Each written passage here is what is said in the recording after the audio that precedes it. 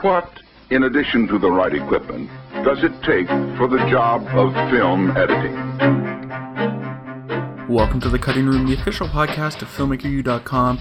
I'm your host, Gordon Burkell, and this episode we're going to be interviewing Jan Miles. Now, a lot of you have seen Jan's work, specifically Andor, which just came out and was quite popular. And we're going to sit down and talk about Andor as well as Sharper, which is one of his projects. Now, the thing to keep in mind is, as soon as we got on, the two of us just started talking and it kind of just took off. So there isn't a natural introduction here with a question. We kind of just start. So enjoy that, because it kind of caught me off guard and I didn't want to restart what he was saying because it was really interesting. Now, with all that said, if you're a fan of these interviews, make sure to check out FilmmakerU.com and get 10% off using the promo code TheCuttingRoom. FilmmakerU.com is where you can get the top people in the industry teaching you their tricks and techniques and how they like to approach their projects. That's FilmmakerU.com, and the promo code is TheCuttingRoom, all one word. Now, with all that said, here's my interview with Jan. It's great. I enjoy it. I enjoyed Andor the first season very much. Yeah. I thought that, I'm a huge, I'm a big fan of Tony Gilroy and his writing and all the people involved. In fact, everyone, from visual effects to the shoot, everyone sort of, they were entrenched in it, I think. And I guess the truth of it is, Star Wars has, been in many versions, isn't it? Many things, and from the Mandalorian all the way back, it's many things. But I guess I guess we didn't fully know what we were making. Mm-hmm. Even though it was the structure of it and everything was in place, how that would be and how that would come out and how that would be received was unknown. And I was delighted, really quite amazed on how the critics, found it. Yeah, everyone I know who's seen it has said it's the best thing of Star Wars. It's like back to the original sort of storytelling process of here's the story within this world, and that's quite a bold statement in itself, isn't it? To say that I was a huge fan of the Return of the Jedi and the Empire Strikes Back. Empire Strikes Back had a huge effect on me. I was a very young boy, So when I kind of got asked to come and do this, that Star Wars resonated with me. I've seen all the other Star Wars, and I've watched them with my young son. But it was.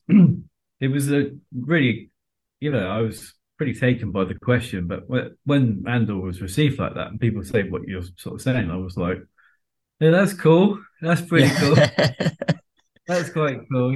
People sort of found that. And if there's a sort of essence of it going back, if there's anything from me, but what have I put a bit of myself into it, then I definitely put the part of myself who was that child when I watched those first three. You see what I mean? So somewhere in all that, what you're saying, I can kind of connect to, because I really, when I was asked, I was like, I love those first three movies. I mean, Empire Strikes Back, I think, was one of those first films where the sort of bad guys win, right? It was sort of like, I was like, as a child, I was like, is that possible, right? Is this kind of like... You're like, the world just crumbles around you. You're like, you mean bad people can win?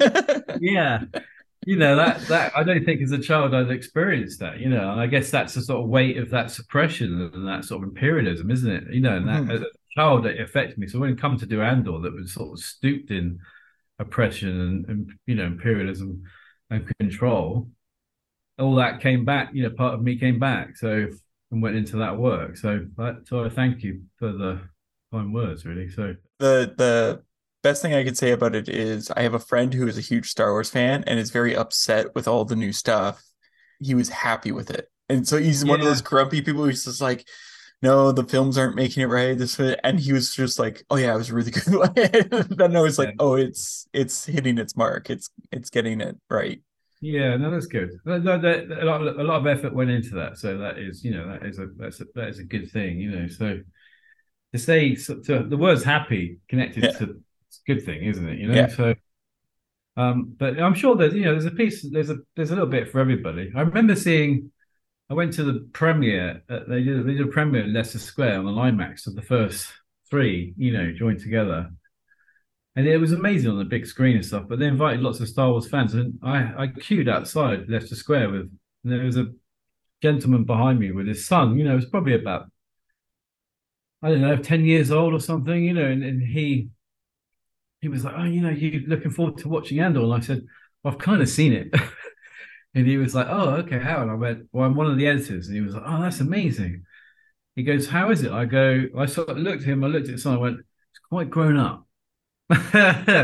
And he was like, oh, okay, that's good. All right. Well, we'll look forward to that. Yeah, it was like, I don't know. I guess it was the only way I could explain it in such a short space of time. Yeah, and without breaking an Yeah. NDA. Yeah, without breaking the NDA, exactly. It wasn't out there. So, but he was, I managed to bump into him, like in the foyer afterwards. And he came over and he enjoyed it, and his son enjoyed it. So it was quite a nice moment. It was that moment where you sort of realize the effect of Star Wars and the massive fan base, which is extraordinary. So Yeah. Now we're here to talk about Sharper too, though, because yeah, you worked with Benjamin yeah, on Andor, if I'm not mistaken, and then went into Sharper. But you've worked with him a lot. When I yes. was going through your two IMDb's. So, like, how did you guys originally meet, and how did this sort of relationship form? We were both. It was the first season of The Crown that Peter Morgan wrote, season one, to a company called Left Bank, which was run by a guy called Andy Harries, which I very fond of. I've done some projects for him, other projects separately, and Ben had done some projects for him separately. I was sort of invited in to interview from one of the early episodes. I think it was 3 or 4, and with a different director, and he sort of passed. He said, "No, I've got someone else, sort of someone I've worked with before." And I kind of thought that was it, and then I had a call saying an opportunity is coming up for episode 9, which is Assassins. So meet a different director, and I sort of then that's so they put me together with Ben, and I met him for a cup of tea, and he sort of told me that he was possibly going to do an earlier one, and it didn't happen. So he thought he wasn't doing it. So we were kind of like already these sort of peas in the pod, like we all had this conversation of like I wasn't doing it and I wasn't doing it. And I was like, but we're both doing it, and he sort of went, "Do you want to do it?" And I went, "Yeah, I'd love to come and do it with you." So we sort of that was our kind of starting point. We did Assassins, which is the episode with Winston Churchill, played by John Lithgow, and Graham Sutherland, the painter. And I was really impressed with Ben. He did some fantastic stuff. It was some fantastic performance. I think Lithgow won an Emmy for that performance, I think, in that episode. Or maybe overall. I think that was probably the defining. Maybe it was good in lots of episodes. But yeah, that was kind of our coming together. And we kind of worked together since. It was sort of it was slightly unspoken, but he was like, "Do you want to do something else?" And I got this happening. And I said, "Yeah." And we did 4 seasons of The Crown together, pretty over a long period of time, a few projects in between. And then that led us to Sharper. He and I talked about film many times. I had some opportunities to do films that certain films I didn't want to sort of do, certain genres I didn't want to do. So I sort of passed, and a few times I said no to things to work with Ben instead, and then he called me and said, "I've just had this, meeting with Apple and A24, and they're quite keen on me doing it. How do you feel about that?" And I said, like, yeah, that'd be great. So I think in a way we've done a lot of television together. We always talked about film. Film always felt made by sort of certain filmmakers. Yet we are filmmakers, it's in a different. And television has changed a lot, as you probably know. Television sort of become sort of pretty central to the medium. With all the streamers have kind of changed that as well, right? So many films go straight to the streamers and whatnot. But it was that was pretty cool. To the end of that journey, well, not the end, but part of that journey of our relationship with all those shows we've done, made together. When Sharper came along, I kind of sort of pinched myself a little bit. I know it sounds really crazy, but it was that moment of I was like, "This is an Apple film." Yeah, it's an Apple film. It was A24. It's got Julianne Moore and Sebastian Stan. Cast some good cast, and John Lithgow came back. So that was really the journey. I've spent probably probably nearly like a decade with Ben. It's a long time. I've probably spent more time with him than I have with my wife. You know what I mean? Yeah, In the cut rooms, you live and yeah. breathe in the cut rooms, and so there's a lot we know about each other. Most of it, and there's a lot of time we spent together. In parts, just brilliant. But I do admire him as a director. I like the way he works. He's taught me a lot. he's kind of got a particular style which I quite like. I've sort of slightly assimilated to him in many ways. I have worked with other people in between, but yeah, I always enjoy it. I spend quite a lot of time on set with him, and I like watching the way he works. He's sort of his unpuzzling, his sort of breaking down of how he shoots and stuff. And it's sort of slightly yeah, it's very different than the cutting rooms. I sort of come away with it with this, if I go to set with him, with sort of like adrenaline. You get adrenaline. It's like this. You can see why they all love it.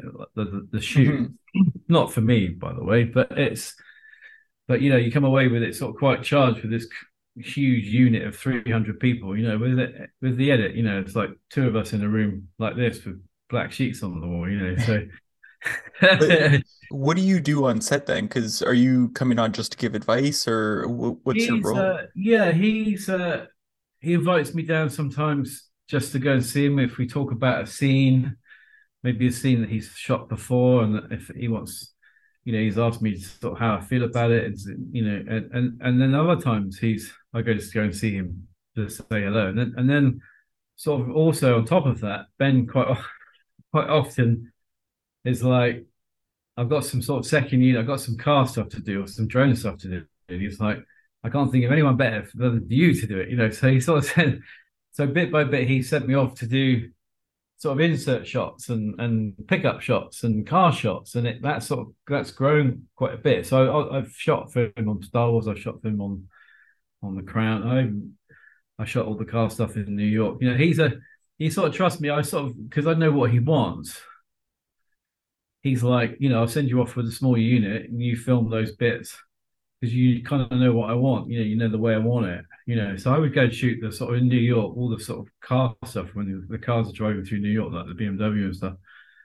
I'd shoot that with a sort of super cool action car unit. These New York guys that shoot the sort of Fast and the Furious. And they're like, so what are we filming? I'm like, a car like this driving behind it. They're like, you want to do something really cool with the dynamics? And I was like, no, Ben just wants a car behind it. That's it. So we sort of, as you could probably see in the photography, it's quite often like that. So that's why he takes me to set, because sometimes I help him and sometimes we just talk and chew the fat, I guess, right? Now, I do want to know, because what's interesting to me is in Sharper, we're dealing with a lot of unlikable people. And yeah, one of the things is, if we're dealing with unlikable people, you want to make sure that the people watching it are engaged and connecting to these people. So like when you were working with him on this, what were the discussions about this to make sure that they're not too unlikable, or they're not, they're just unlikable enough, I guess is the question. Well, I guess, yeah.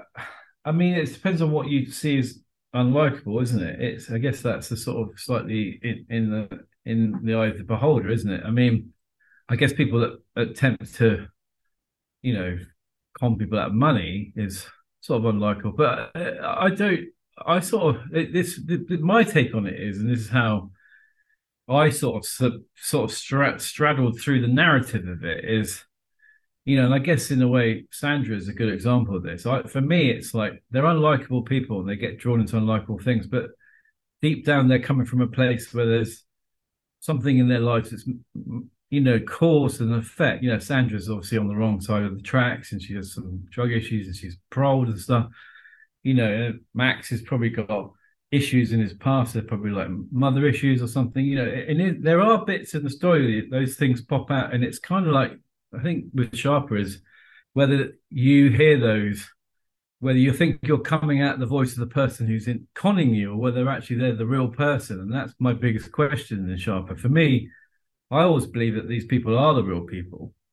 This is just what happens, what they do, So when do you get to really meet those people? So I guess in your sort of answer to your question in a sort of elaborate way is I always sort of felt like, what was inside them? What's when are these moments? When to sort of hold those little moments? When's that little bit of nuance that hopefully one picks up on, that these people are kind of, you say unlikable, but there are things inside them. There's a reason why they're unlikable inside of it, And I sort of think everyone has an answer to that in the sort of film.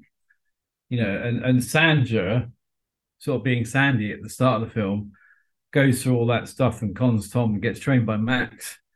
But by the end of the film, when you unravel it, you sort of replay that experience she had with Tom. And actually, she wasn't underneath. The real Sandy was someone who isn't unlikable. Of course, she's done what she's done, and she's conned him out of that money.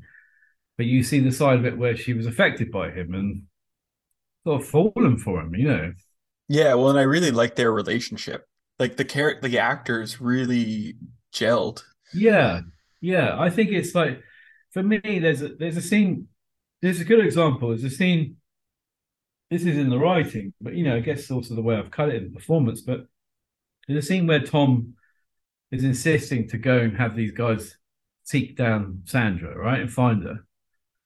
And she cooks him some dinner. She sort of tries to tries to be mother. She cooks him this dinner that she sort of fakes together, right, from shopping. And they sit down and have an argument. And she tries to talk him out of it. Obviously, she has to talk him out of it, right, because she doesn't want him to get on the scent of, Sandra and go and find her.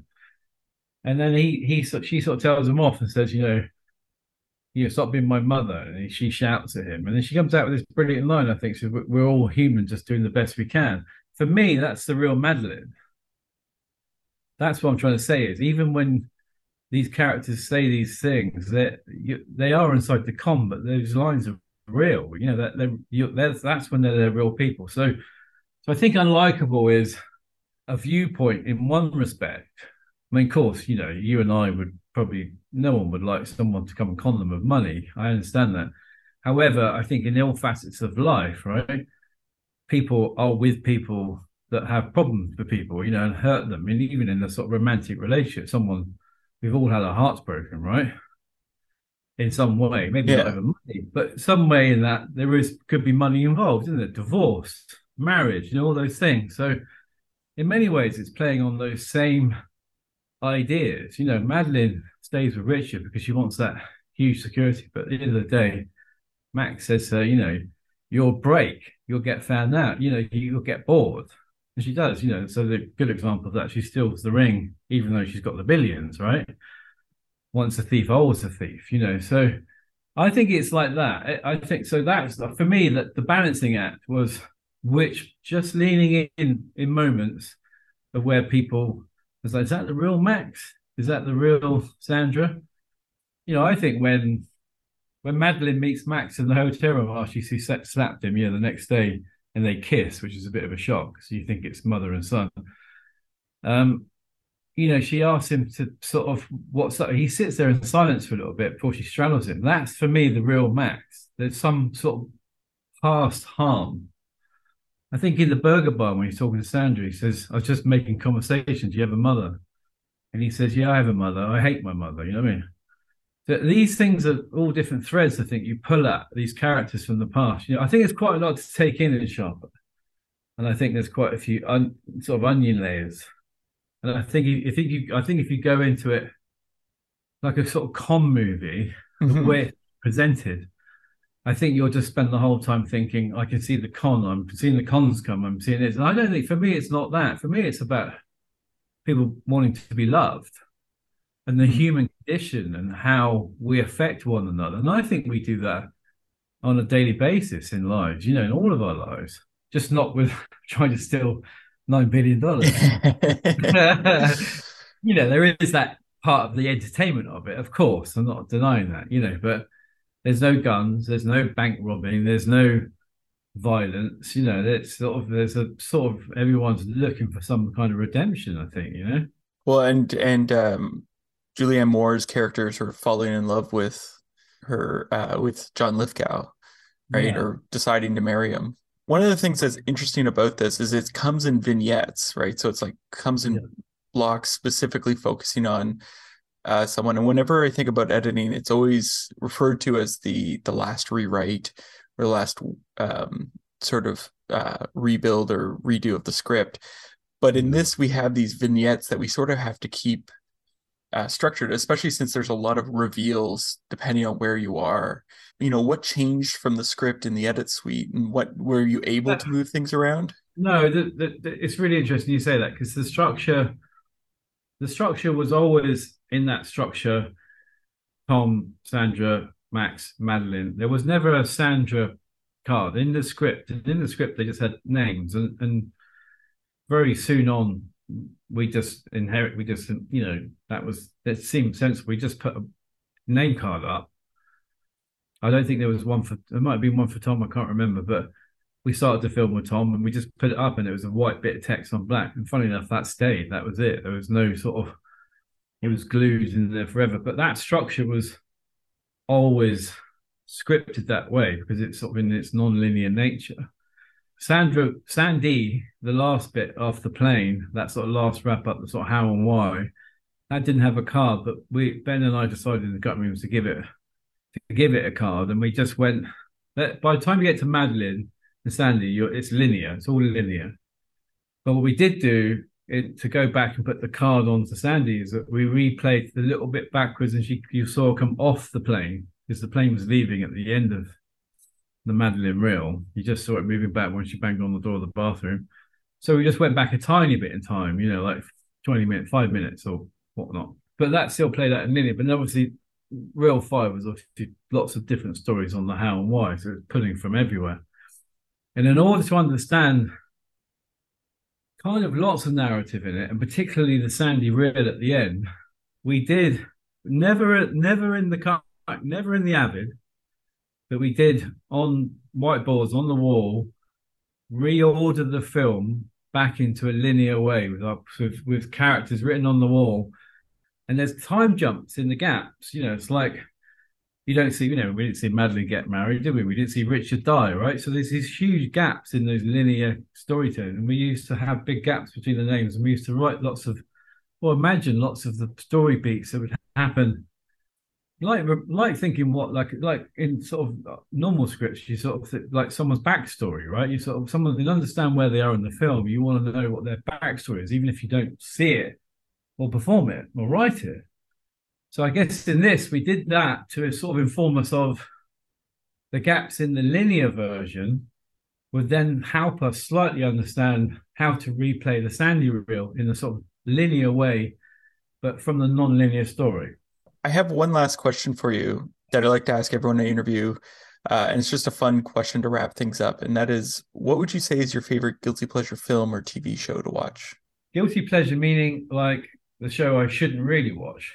Yeah, some people take it as like, oh, that's, like I shouldn't watch reality shows, and I watch them. And then other people take it as, it's Sunday afternoon, you're flipping through the channels and you just stumble upon a movie and you're like, I got to watch this, and you'll sit and watch. I guess if I was to say my guilty pleasure would be, strangely, on the British TV, we rerun a lot of stuff on Sundays, and I think if I have a couple of glasses of red wine too many on a Sunday and I have some time to myself, my guilty pleasure would be watching back-to-back Columbo in the afternoon. Fantastic. Columbo. And I think there's something about Columbo I just adore. I think it's sort of that actor, I can't remember his name, they're all sort of shot in Los Angeles, they're all shot on film, and it's a whodunit, right? It's a whodunit in the sort of world. And he's always in these great places, and I just love that character where he's like, one more thing.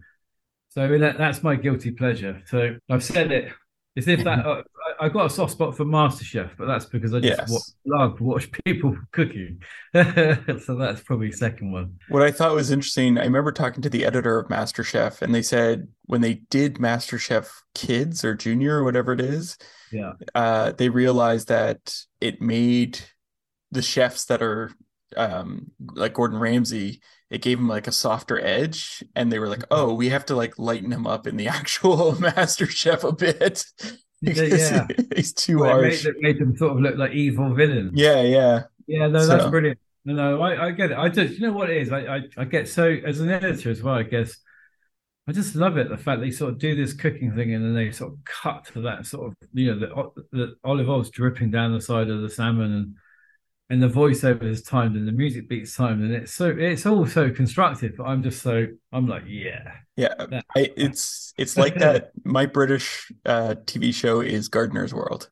It's so relaxing, and it's just You could, yeah, that's perfect. And like you said, it's like we're gonna always open with the shot of a flower being bumped a little Yeah, bit. well, it knows what it is, isn't it? And Yeah. it knows what it is, and it's very good at that. And and I think sometimes the people on it are absolutely fascinating. Someone comes on, and they're sort of 22 years old, and they're cooking like they're sort of like they've cooked their whole entire lives, and Yeah. that's extraordinary. And that's what I think. There's something rewarding and satisfying by that celebration of skill attached Yeah. to sort of knowledge attached to sort of the past. I think that's really extraordinary. I mean, the other show I watch is Atlanta, which is not the guilty pleasure, but Yeah. that's the show that I'm stuck in at the moment, which I really, really enjoy. But Have you ever, I can't remember the name of the show.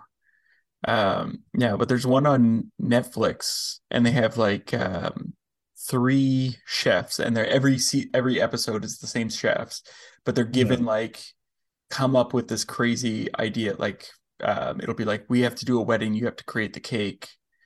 What are right. you going to do? And each of them like researches and figures out some kind of crazy Is it thing to good? do. Yeah, it's really fat. Like that's the thing is you're watching it like because it always Yeah, like it comes down to how does it look and how does it taste, and then yeah. like that's sort of the wrap up. And there's no voting people off. It's just who made the best this week, and then next week they do it again, and it's really Yeah, it's a bit like making hour of television, isn't it? So how's it look yeah and how's it taste? It's like yeah I always sort of, the analogy of a good hour of television is having a really good starter and a main course, but not having the dessert, right? And then it yeah works really well. And if you have this over large main course and this huge sugary dessert, it doesn't work, right? So yeah maybe there's the parallels of MasterChef is all it's all in there. yeah I'll have to watch it. I'll have to find it. It's on yeah. Netflix. Yeah, I'll have to get the name and pass it I'm along to not you. sure I can take on another cooking program that you give. Yeah. That would be two guilty pleasures, or maybe. Yes. But no, it's a good question though. It's a very Yes. good question. Well, thank you so much for letting me interview you No, no, today. thank you very much. It's a pleasure to meet you. So that was my interview with Jan. I'd like to thank him for allowing me to interview him. I'd also like to thank my producer, Jason Benke, as well as Evan Winch, our sound designer and editor. Remember, you can get 10% off at filmmakeru.com using the promo code TheCuttingRoom, all one word. I'm Gordon Burkell. Thanks for listening.